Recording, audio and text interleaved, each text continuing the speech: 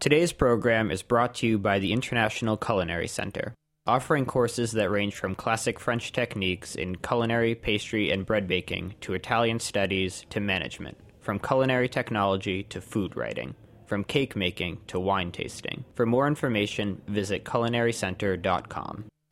This is Chef Emily Peterson, host of Sharp and Hot. You're listening to Heritage Radio Network, broadcasting live from Bushwick, Brooklyn. If you like this program, visit heritageradionetwork.org for thousands more.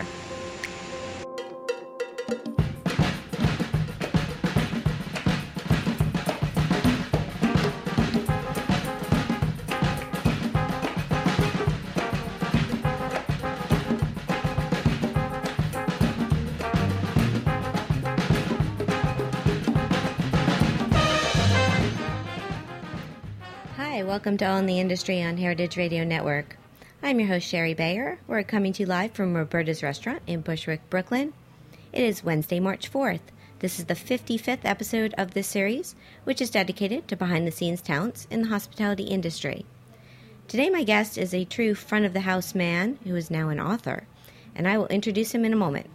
But first, as I do on every show, I will start with my PR tip. Later, we will have my speed round game, industry news discussion, solo dining experience, and the final question. As the founder of Bayer Public Relations, I'm going to tip the show off with my PR tip of the week. Today's tip is to share knowledge. As we go through life and gain experience, we should remember that others can learn from us. In PR, I think it's hard to teach media relations, as relationships are something that you build with time. But lessons can certainly be learned from experiences dealing with the media, such as what to do and what not to do to gain the best results. We can pass along what we've learned from our successes as well as our mistakes to help others prosper. So remember, getting older means getting wiser and sharing it. That's my tip today. Now I'm really excited to have my guest here who came in from Philly, which is super cool. It is Jeff Benjamin. He is the managing partner and chief operating officer of Philadelphia's acclaimed Vetri family of restaurants. Jeff is a two-time James Beard Award nominee, and he has a new book coming out called Front of the House, Restaurant Manners, Misbehaviors, and Secrets, where he gives a behind-the-scenes insider's look at running restaurants. So welcome, Jeff. Thanks so much. Great to be here. Yeah, well, this is our first time meeting, so I'm honored to meet you and have you on the show because I've always been a big fan of the Vetri family of restaurants. Mark did the show once before, I believe. He didn't do my show, but he might have done another Heritage show. Yeah, I think so. Yeah. He told me how to get here. Well, then he definitely did. And I've met him before, and I'll just start out with a solo dining experience I did years ago was at Vetri. Oh, wow. And I look back when it was 2011. And I loved it. I talked about it on one of my early on shows. Well, better chance than not that I was probably there that night. Well, I mean, I don't want to get too into the solo dining thing, but I don't know. Do you get a lot of solo diners? Because I felt that you didn't. It's. I wouldn't say that. I would say the majority of the people come with somebody else, but. Right. We try our hardest to make sure that the solo diner gets treated to a great meal and a great time. A lot of times we take our cues from the diner themselves. A lot of the solo diners, especially at Vetri, kind of keep themselves. They'll, with the advent of the Kindle, they'll sit and read. Right. But now everyone's taking pictures too. So the solo diner is all of a sudden, hey, is that guy reviewing for somebody? So you never know. Yeah, no, it's true. I was occupied with my phone, but I do remember when I was leaving, Adam Leonti popped out of the kitchen because he wanted to make sure I had a great experience. Oh, that's good. Which, it blew my mind that he did that, and no, I was treated really well. Awesome. So let's get to how you got to Vetri. I mean, or how did you first get into the hospitality industry? My entree into the hospitality industry was probably not a whole lot different than most. It was born out of necessity. I was a high school kid that needed to earn some money. Restaurants are those places that hire high school kids. Also, we can work at night and weekends. Can't work during the day. So that just seemed to be what to do. I worked a lot of weekends as a busboy. And I will say that I knew the very first time I worked a double shift that that's what I was going to do for the rest of my life. And it was just, my parents always said it was very bizarre. I came home from that night. I got to work at 9 in the morning, and I got home at 3 in the morning the following morning. And I said, "Oh my God, I think I know what I'm going to do for a living." And they're like, "Why?" I said, "I just met some cool people, and everyone who came in was brand new, and they were excited to be eating there." Like, okay, and so what started off as just a need to make some money turned out to be like this epiphany. Yeah, I can relate. But yeah, you just saw you had the passion and you took it from there. And you grew up in New York? No, actually, I grew up in Iowa. Okay. My family moved to New York when I was a junior in high school. Okay. So that's when the epiphany happened in New York, not in Iowa. But I grew up in Davenport, Iowa. I don't know much about the Iowa dining scene. Believe it or not, there are some great items. And actually, I know that right now there's somebody in Iowa listening to us because a friend of mine from Iowa called. And, I was talking to him, and I said, "Oh, I'm going on this radio show that's broadcast from Brooklyn." He goes, "Heritage?" I said, "Yeah." He goes, "I'm going to listen." Oh, that's so cool. Yeah. Hi to Iowa. So hi, Steve. Great. So I was looking at your bio, and I know you got your start, as you said, with restaurants in New York, and you worked for some impressive restaurant groups here. Yeah, I worked for Restaurant Associates as my final stop. What a great organization. I mean, it was a relatively small company compared to what it is now as part of the Compass Group. And I got the opportunity to see a lot of different facets of the business because Restaurant Associates operated fine dining restaurants as well as venues and as well as corporate dining. So I got to see, it was kind of the height of the investment banking thing going on, and so Wall Street was booming with all sorts of disposable income to spend on their dinners. So I got to do some really high-end things at an investment bank, but we also operated all the restaurants at what was the MetLife Center, Pan Am building at the time. So, so I got introduced to quite a few people in the business at that time. And then how did you meet Mark Vetri? Well, we started off just as friends because I used to play golf with his brother. And his brother and I were talking one day, and he said, my brother's flying home from Italy. He's been living there for the past couple of years. He's a chef. You should meet him. I said, yeah, whatever. I'll meet him. That'd be great. Not holding out a lot of hope that we'll work together because we both have our different passions. And we pretty immediately became friends. And at one point had said to each other, if one of us ever does anything on our own, we'll call the other. Kind of tongue-in-cheek or half-joking. And he did. He called me. He said, I'm moving to Philly. What do you want to do? I said, I'm on my way. Wow, was that easy? Yeah, well, it was easier for me. Actually, if you read the foreword to my book, Mark will tell you I was his second choice. Oh, how funny. But I think we've come to terms with the fact that it worked out. Well, certainly. So that was, and you opened Vetri, I think, 1998? Mm-hmm. Okay. And, I mean, the ambiance, the whole thing is just, it's one of my favorite restaurants. Thank you. So how did you, what was your role when you started, and then how has it changed over the years? Because your restaurant group has expanded beyond one, I know. Mm-hmm. So, I mean, it was actually pretty simple back then. Mark had two people in the kitchen with him, and I was in the front of the house. I was a server. We didn't need a manager. There was only three of us on the floor. And then as it got bigger and we needed to have a manager, and then I needed to hire servers, and we ended up with, the grand sum total of 9 people by the end of the first year. And, it didn't take off. It was a slow rise. We were not full at all during the week. And we filled up on weekends. It was a small enough place that it would fill up. But as we got to get some more acclaim, it got to fill up. And then the biggest kind of, or at least the first transition, was 9th year in, we opened a second restaurant. But that second restaurant was 135 seats compared to the 35 seats at Vetri. So at that point, I needed to completely remove myself from actually being a server and maybe take some responsibility in life.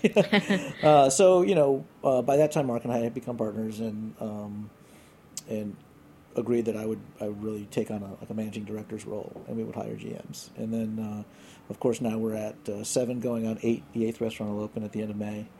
Wow. And 9th and 10th will probably be before the end of the year as well.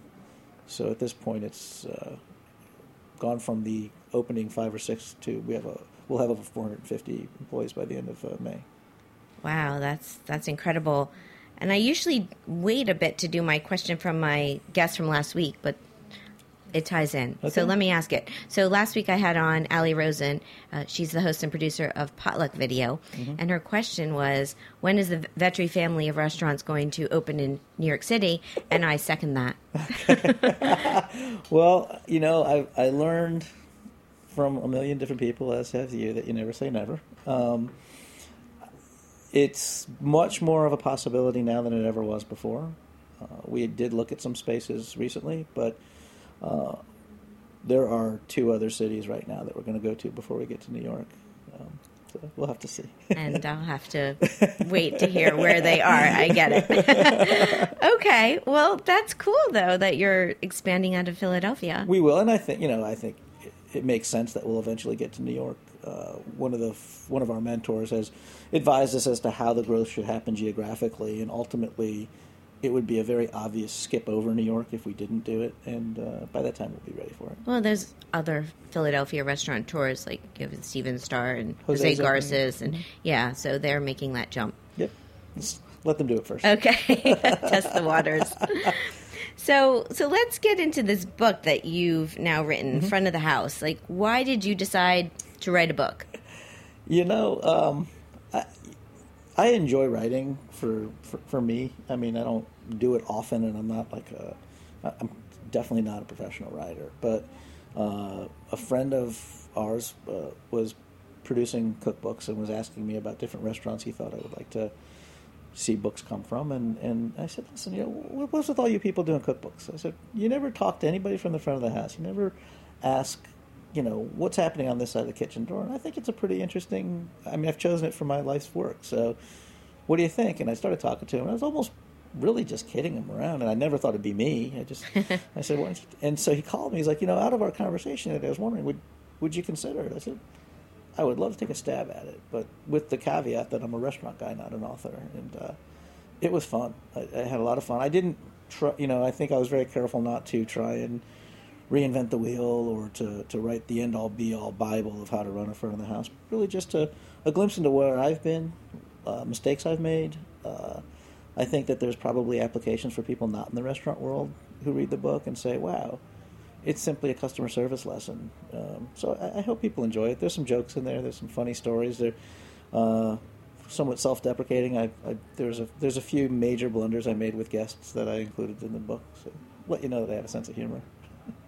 Well, that I'm looking forward to reading it because I know it's a book for me because just looking at the chapters and just the title itself just makes me interested. When you were writing it, when did you start in the process, and what was that like? Because writing's tough.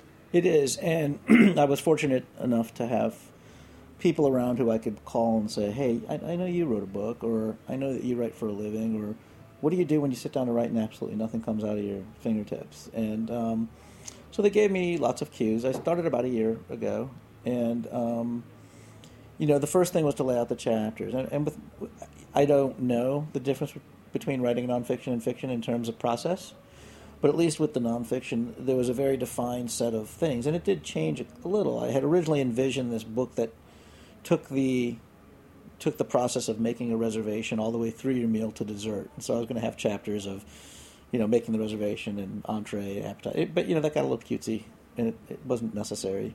But as I started to write, more chapters wrote themselves. Oh, I got to include this the next time, So how do you make your reservation? Well, making reservations includes a chapter about Open Table. And those of us who lived through that transition from paper and pencil to Open Table. So I relate how I was probably the last one to the fold when it came to technology. Well, that's a big change, going from pen and pencil and to having it all online. Absolutely, and I think that the lesson there, if you're not in the restaurant business, is basically you get used to doing something a certain way, and it's really hard to change it. And those of us who are in the business and that did go through that, we see what the benefit of having an online platform to take our reservations, or at least even. We started off using it just as a CRM tool, so I could put notes in about guests, and we used to keep those notes on paper and pencil, and we kept lots of them. But, there was just stacks of notebooks in my office, and, having it kind of all there. But to those of us who didn't, the internet was barely invented by that time, and we're being asked to entrust this whole thing to this new piece. Now it'd be crazy for you to think that you didn't have some sort of electronic device keeping track of your guest relationships. No, I get it, and it keeps changing. I mean, new apps and new technology, it's constantly growing now. So there's always this learning curve. I guess that keeps it exciting as well. It does, and I like that there's always new stuff because I think it keeps the old guard on their toes. You know, if the only platform to do CRM was OpenTable, I think it'd be a different story. But there's other folks out there saying, hey, you know, I went through this in my restaurant, and I'd love to see. I mean, OpenTable will react as well. They'll probably come out with version 10.0, and has stuff on there that those of us in the field would say, hey, we prefer you to do this for us. Right. Very good. We're going to take a little break here. Good. Come back. So this is All in the Industry on Heritage Radio Network. You got it.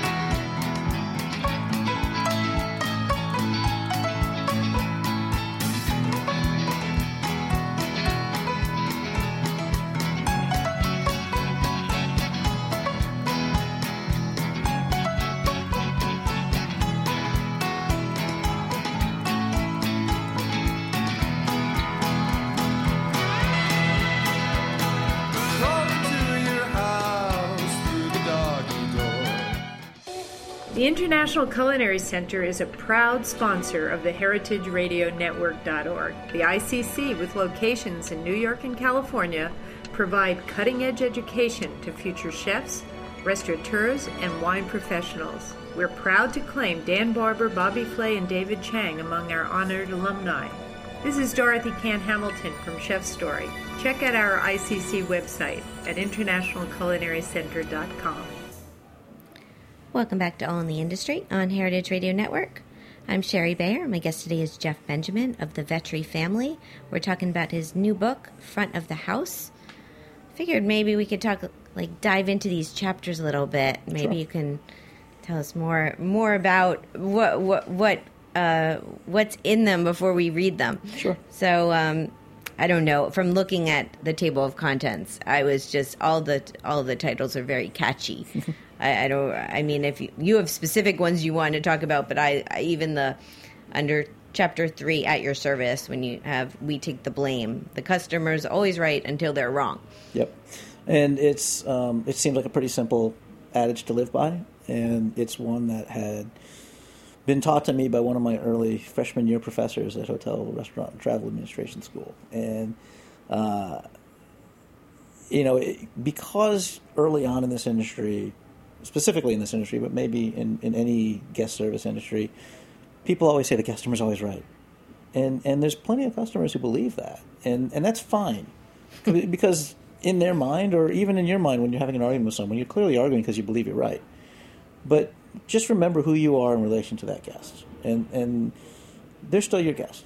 And if you had someone in your home and they didn't agree with what you did or how you did it, you would have a certain amount of diplomacy or decorum when addressing them. You may want to figure out a diplomatic way to let them know they're wrong, but don't just treat them like they're wrong, And so it's a pretty big thing for me that we don't get into it with a guest, and when we do, it's a problem for me because at the end of the day, the guest with a comment or a complaint, 9 times out of 10 is a very valid complaint or comment. And there are those times where it's just relatively unreasonable. But you can cut through the unreasonableness and come to a meeting of the minds and say, I fully understand what you're talking about.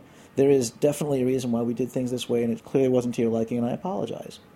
My apology is because it wasn't to your liking, not because I think we did anything wrong or that I'm admitting that you're right, but just you're acknowledging the fact that this guy took the time to come into your restaurant and to be voluntarily pay you to do what it is you do for a living.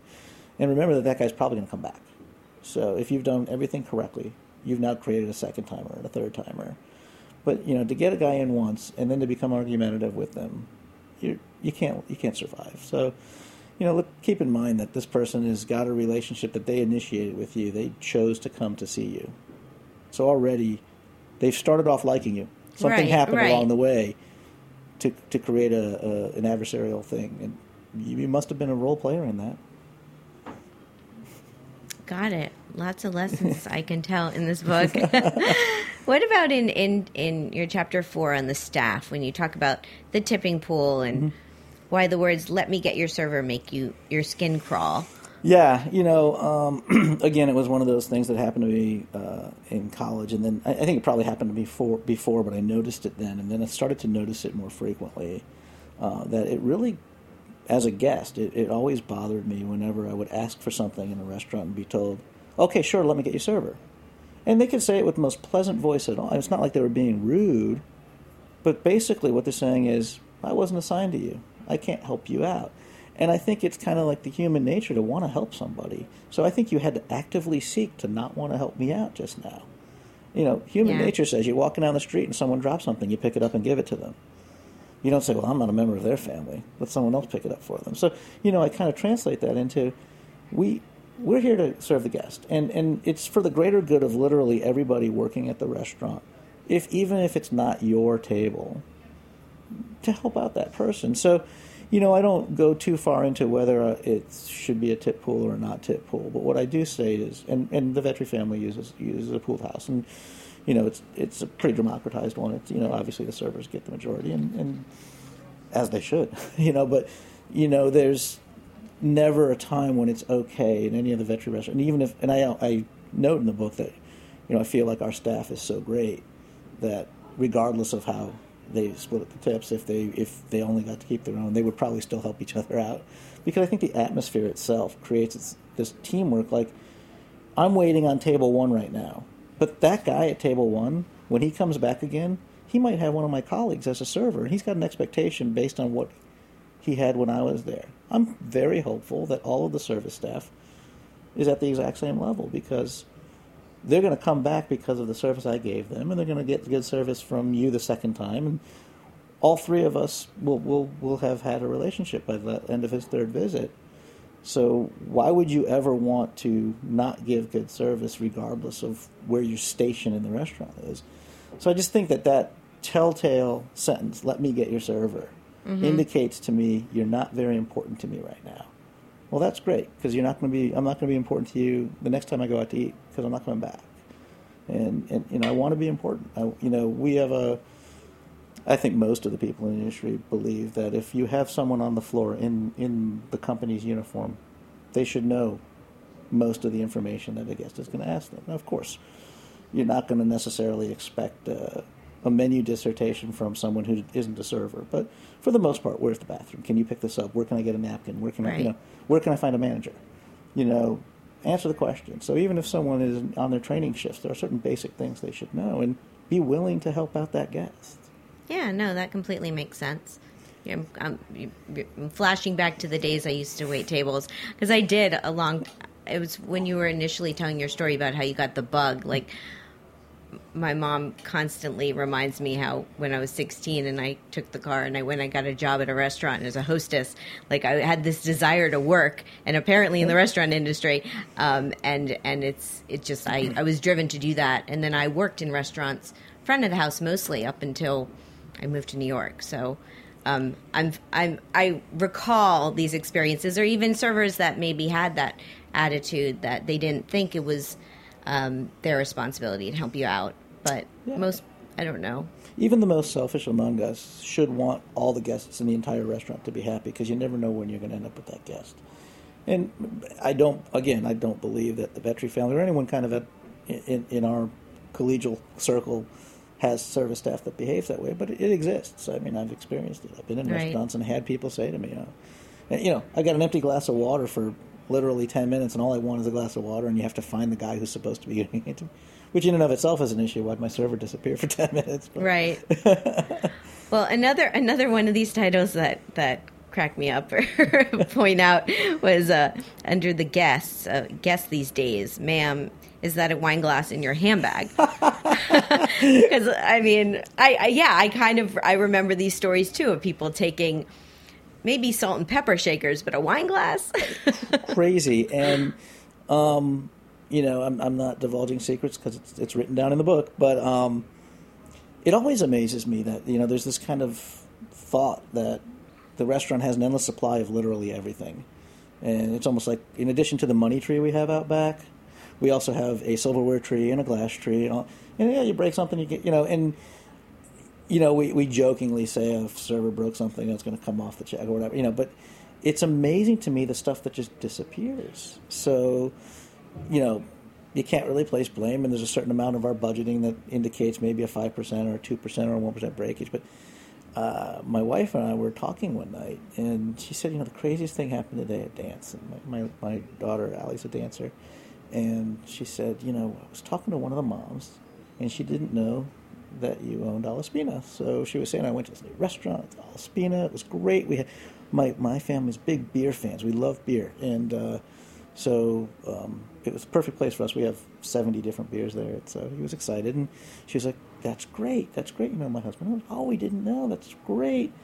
Then I probably shouldn't tell you this. And so all of a sudden my wife got this look of, oh my God, they had a bad experience. And she's about to tell me, she goes, we love the glasses so much that my husband took 2 of them and stuck them in my handbag on the way out the door.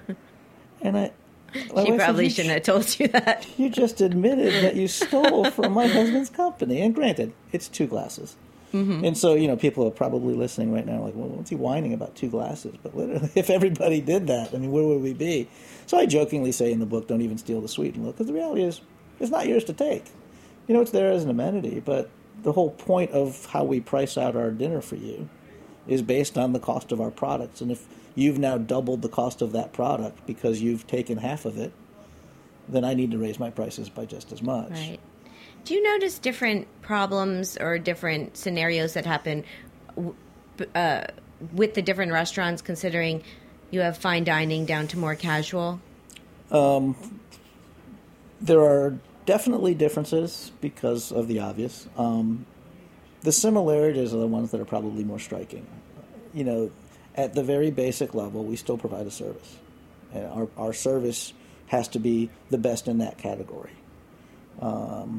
So while I see differences in terms of how quickly people want to dine at each of our various restaurants and their demeanor I always say there's this weird thing that happens when I go from a Mies, which is this bustling neighborhood trattoria, and I walk into a Vetri 5 minutes later, and it's like this calm has to come over you as you walk through the door. Otherwise, you're going to be too wound up to deal with the guests there. But there is this basic level of expectation that you should have as both a guest and as a service member of our staff at any one of our restaurants. I do relate the story in the book that when opening the pizzeria, which is decidedly our most casual spot, we actually had a little debate internally about whether we should even hire servers. You can use an iPad. We talked about technology, right? You can order, and the order will pop up in the kitchen. And one of the discussions around the table, and it was not a debate really because we all agreed, was that there's a level of expectation at the Vetri family restaurants, regardless of where you are, that you're going to have some sort of service, and that service is going to be at the highest level that restaurant allows. So to not have a human interaction at all in the restaurant until you go to pay your check, I found to be a real failing on our part. So we pretty immediately tabled that discussion and went right to, let's get some great servers and get them trained. As a matter of fact, right now we have servers who've been trained to wait tables at Pizzeria Vetri as well as Osteria, and they go back and forth? Yeah, not frequently, but at least they're trained, so if they have to cover a shift or that's smart. It makes sense. And it gives them a sense of what the rest of the family's about. If you only work at the pizzeria and you don't know what the other 7 restaurants are doing, well, how do you, it's like not knowing what your brother does for a living, right? Right. Well, that's very true. Very true. I'm so due back for a Philly trip. Go to all your restaurants. Well, you're going to have to spend a week now. I know. No, it's like serious dining. There's a great stuff happening, even outside our company. There's just such great vibe. The restaurant scene in Philly has always been pretty vibrant, and it's even more so now. There's lots of good young chefs coming up, and little neighborhoods that didn't exist as dining destinations now exist. And we just opened a place at the Navy Yard, which never had a restaurant before. Oh, really? Yeah. I don't know Philly that well, but we'll take you around. Okay. Awesome. We're going to take one more break here and come back. We're going to do my speed round game, talk some industry news. It's all in the industry on Heritage Radio Network.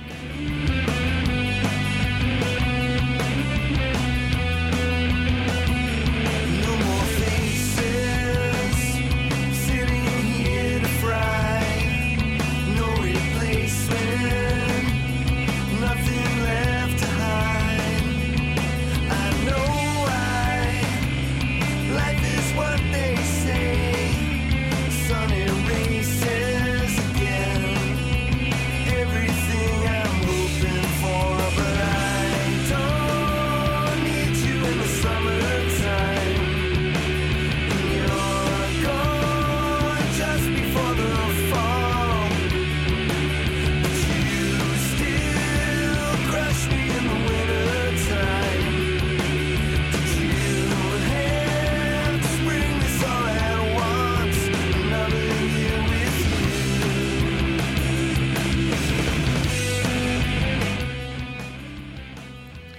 We're back. This is All in the Industry on Heritage Radio Network. I'm Sherry Bayer. My guest today is Jeff Benjamin, and it is time for my speed round game. You ready? Nervous. No, everyone gets nervous, but don't be. Right. I'm just going to name two things, and you pick your preference. Okay. So here we go. Eat in or eat out? Eat in. Wine, beer, or cocktail? Wow. Situational? Fabulous. Tasting menu or a la carte? Mark's going to kill me, but it's a la carte. That's okay. Your answers. Small plates or large plates? I'm going to have to go with small plates. Okay, very good. I tend to over-order, so ordering 10 things, knowing they're going to come in small plates would be better. I like the logic. How about tipping or all-inclusive charge? Wow.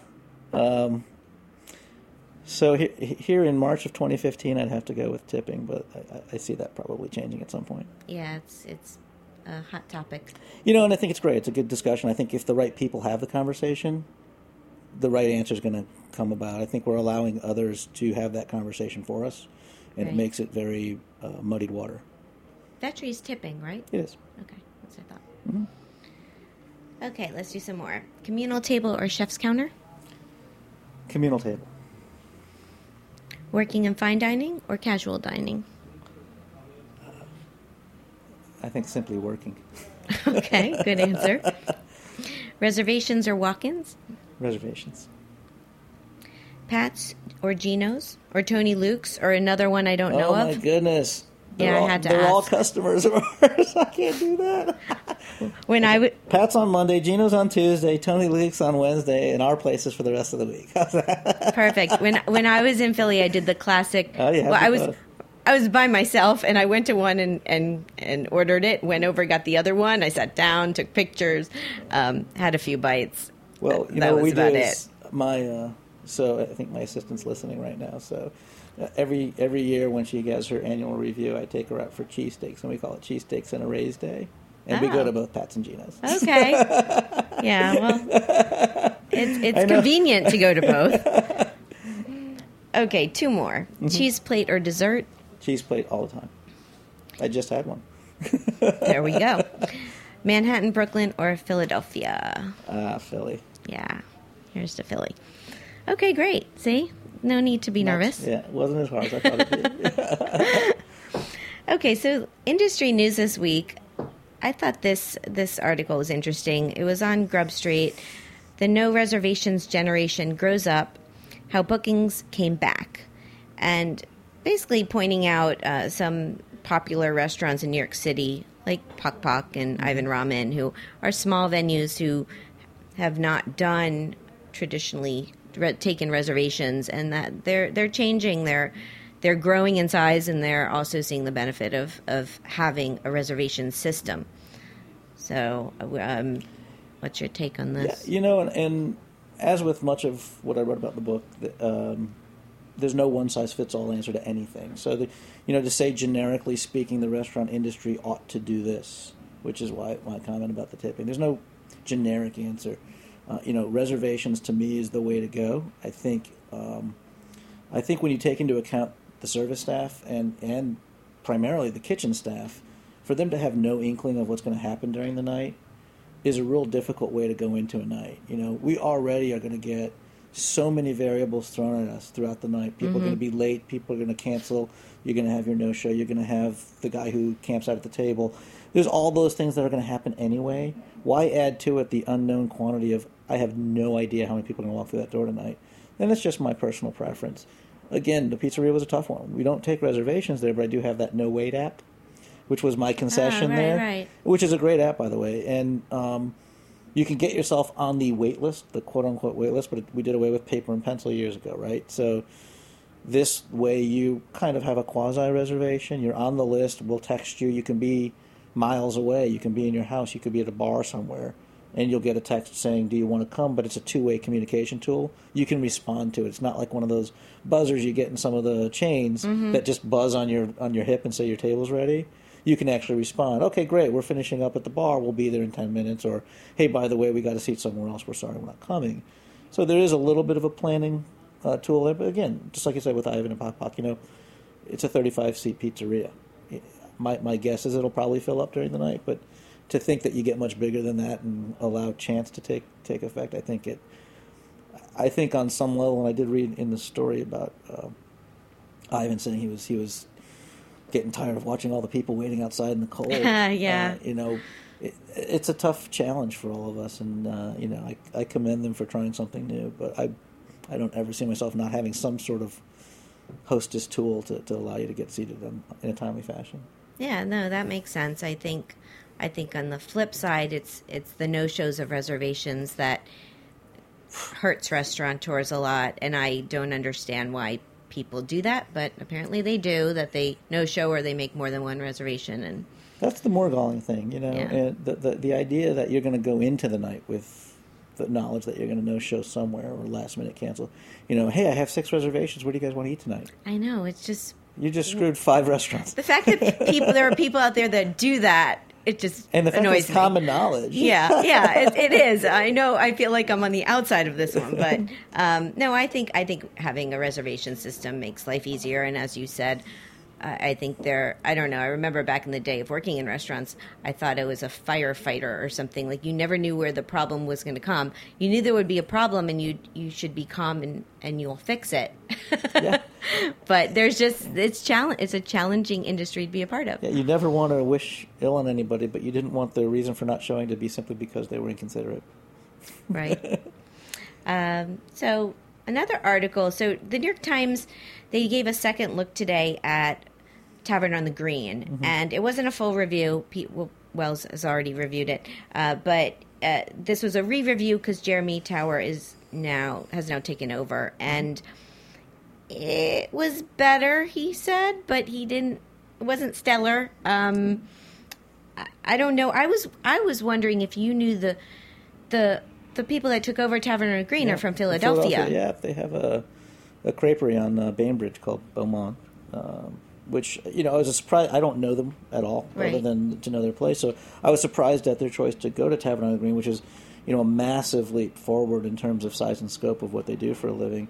Full disclosure, I hadn't been to Tavern on the Green since they've opened it, so I can't speak to Pete Wells' article. I mean, he clearly knows what he's talking about and clearly did some due diligence. I told you earlier that I grew up in Iowa, so Tavern on the Green, especially to people probably outside of New York, is this growing up was this place that you aspired to one day be. And as I entered into the workforce as a restaurateur, that was that place. And I really am holding out a ton of hope that that's where they get to again. It's from a location standpoint, you can't have a better place. And in the winter, when you go through there, it's all lit up, the park. I mean, I hope Jeremiah does a great job there. I know that it's possible. The reality is the place is massive. It's 700 seats. I mean, you almost kind of want to figure out a way to segment it so you can turn it into 4 different restaurants maybe. So that it operates differently in 4 different areas of 100 seats each. I think that could work. I think it could. You could have a little gastropub area, and you can have a fine dining area. Who knows? I mean, there's a place in Rome that we go to called Gusto, and it takes up an entire block, but it's really 4 different restaurants. And I think about that one, and it's certainly nowhere relationship-wise to Tavern on the Green. But if they could concept it into 4 different concepts, I think that they would hit it out of the park. But to do, someone as iconic as Jeremiah to cook for 700 seats at a time, so probably 1,400 people a night, I don't fathom it being an easy task.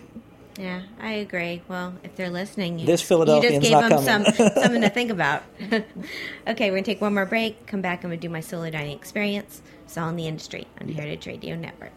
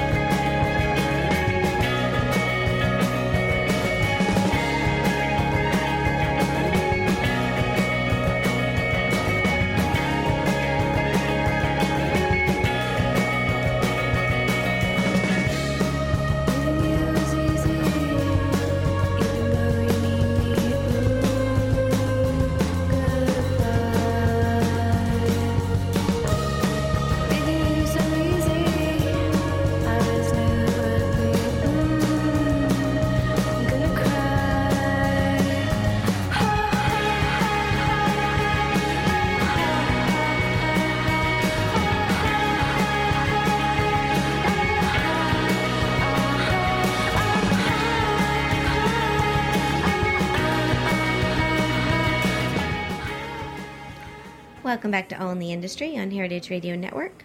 I'm your host, Sherry Bayer. It's time for my solo dining experience of the week. Now, this week I went to Samila. Here's the rundown.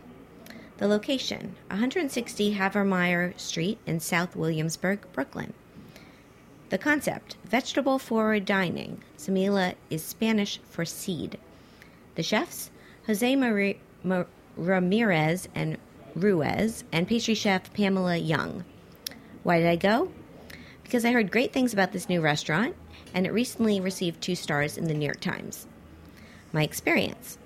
I had a reservation for 1 on Saturday night at 6 o'clock. I was one of the first people to arrive. It was an intimate 18-seat restaurant with seating around this slim horseshoe-shaped counter. And I was seated at the last seat right next to the open kitchen, which was literally next to the chef, so I could watch all the action. What did I get? It was a tasting menu of about 8 courses. My take. Everything was really interesting and very delicious. Beautiful presentations and uses of vegetables.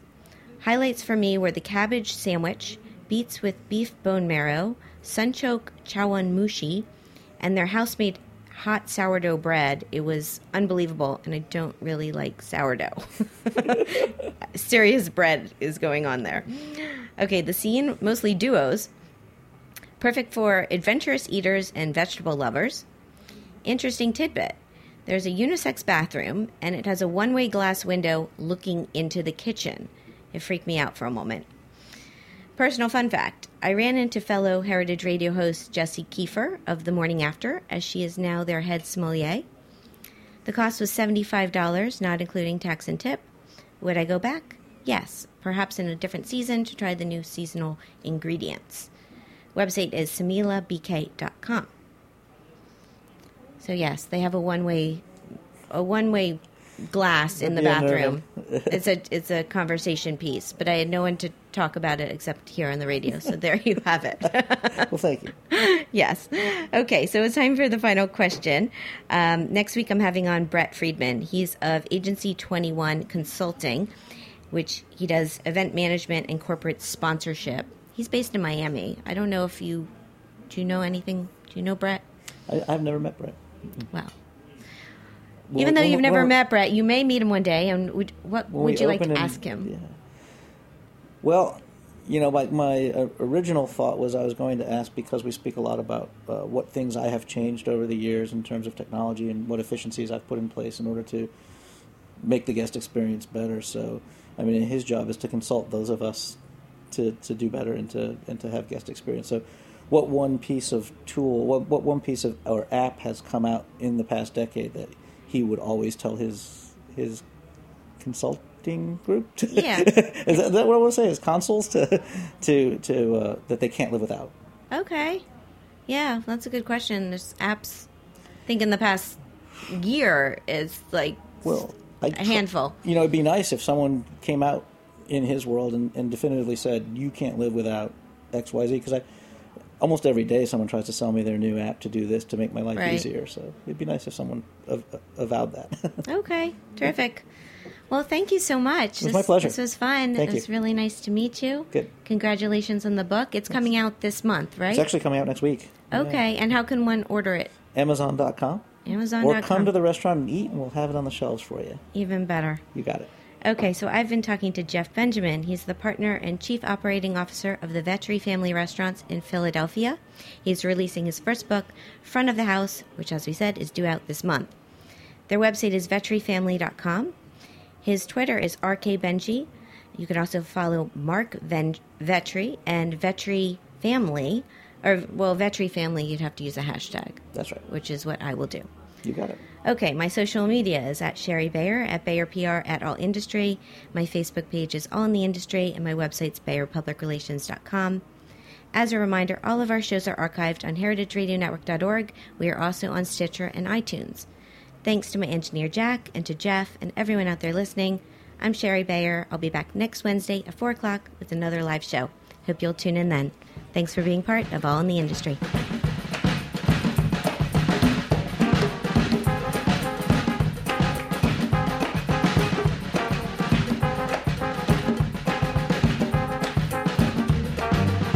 Thanks for listening to this program on heritageradionetwork.org. You can find all of our archived programs on our website or as podcasts in the iTunes Store by searching Heritage Radio Network. You can like us on Facebook and follow us on Twitter at heritage_radio. You can email us with questions anytime at info@heritageradionetwork.org. Heritage Radio Network is a 501c3 nonprofit. To donate and become a member, visit our website today. Thanks for listening. About what you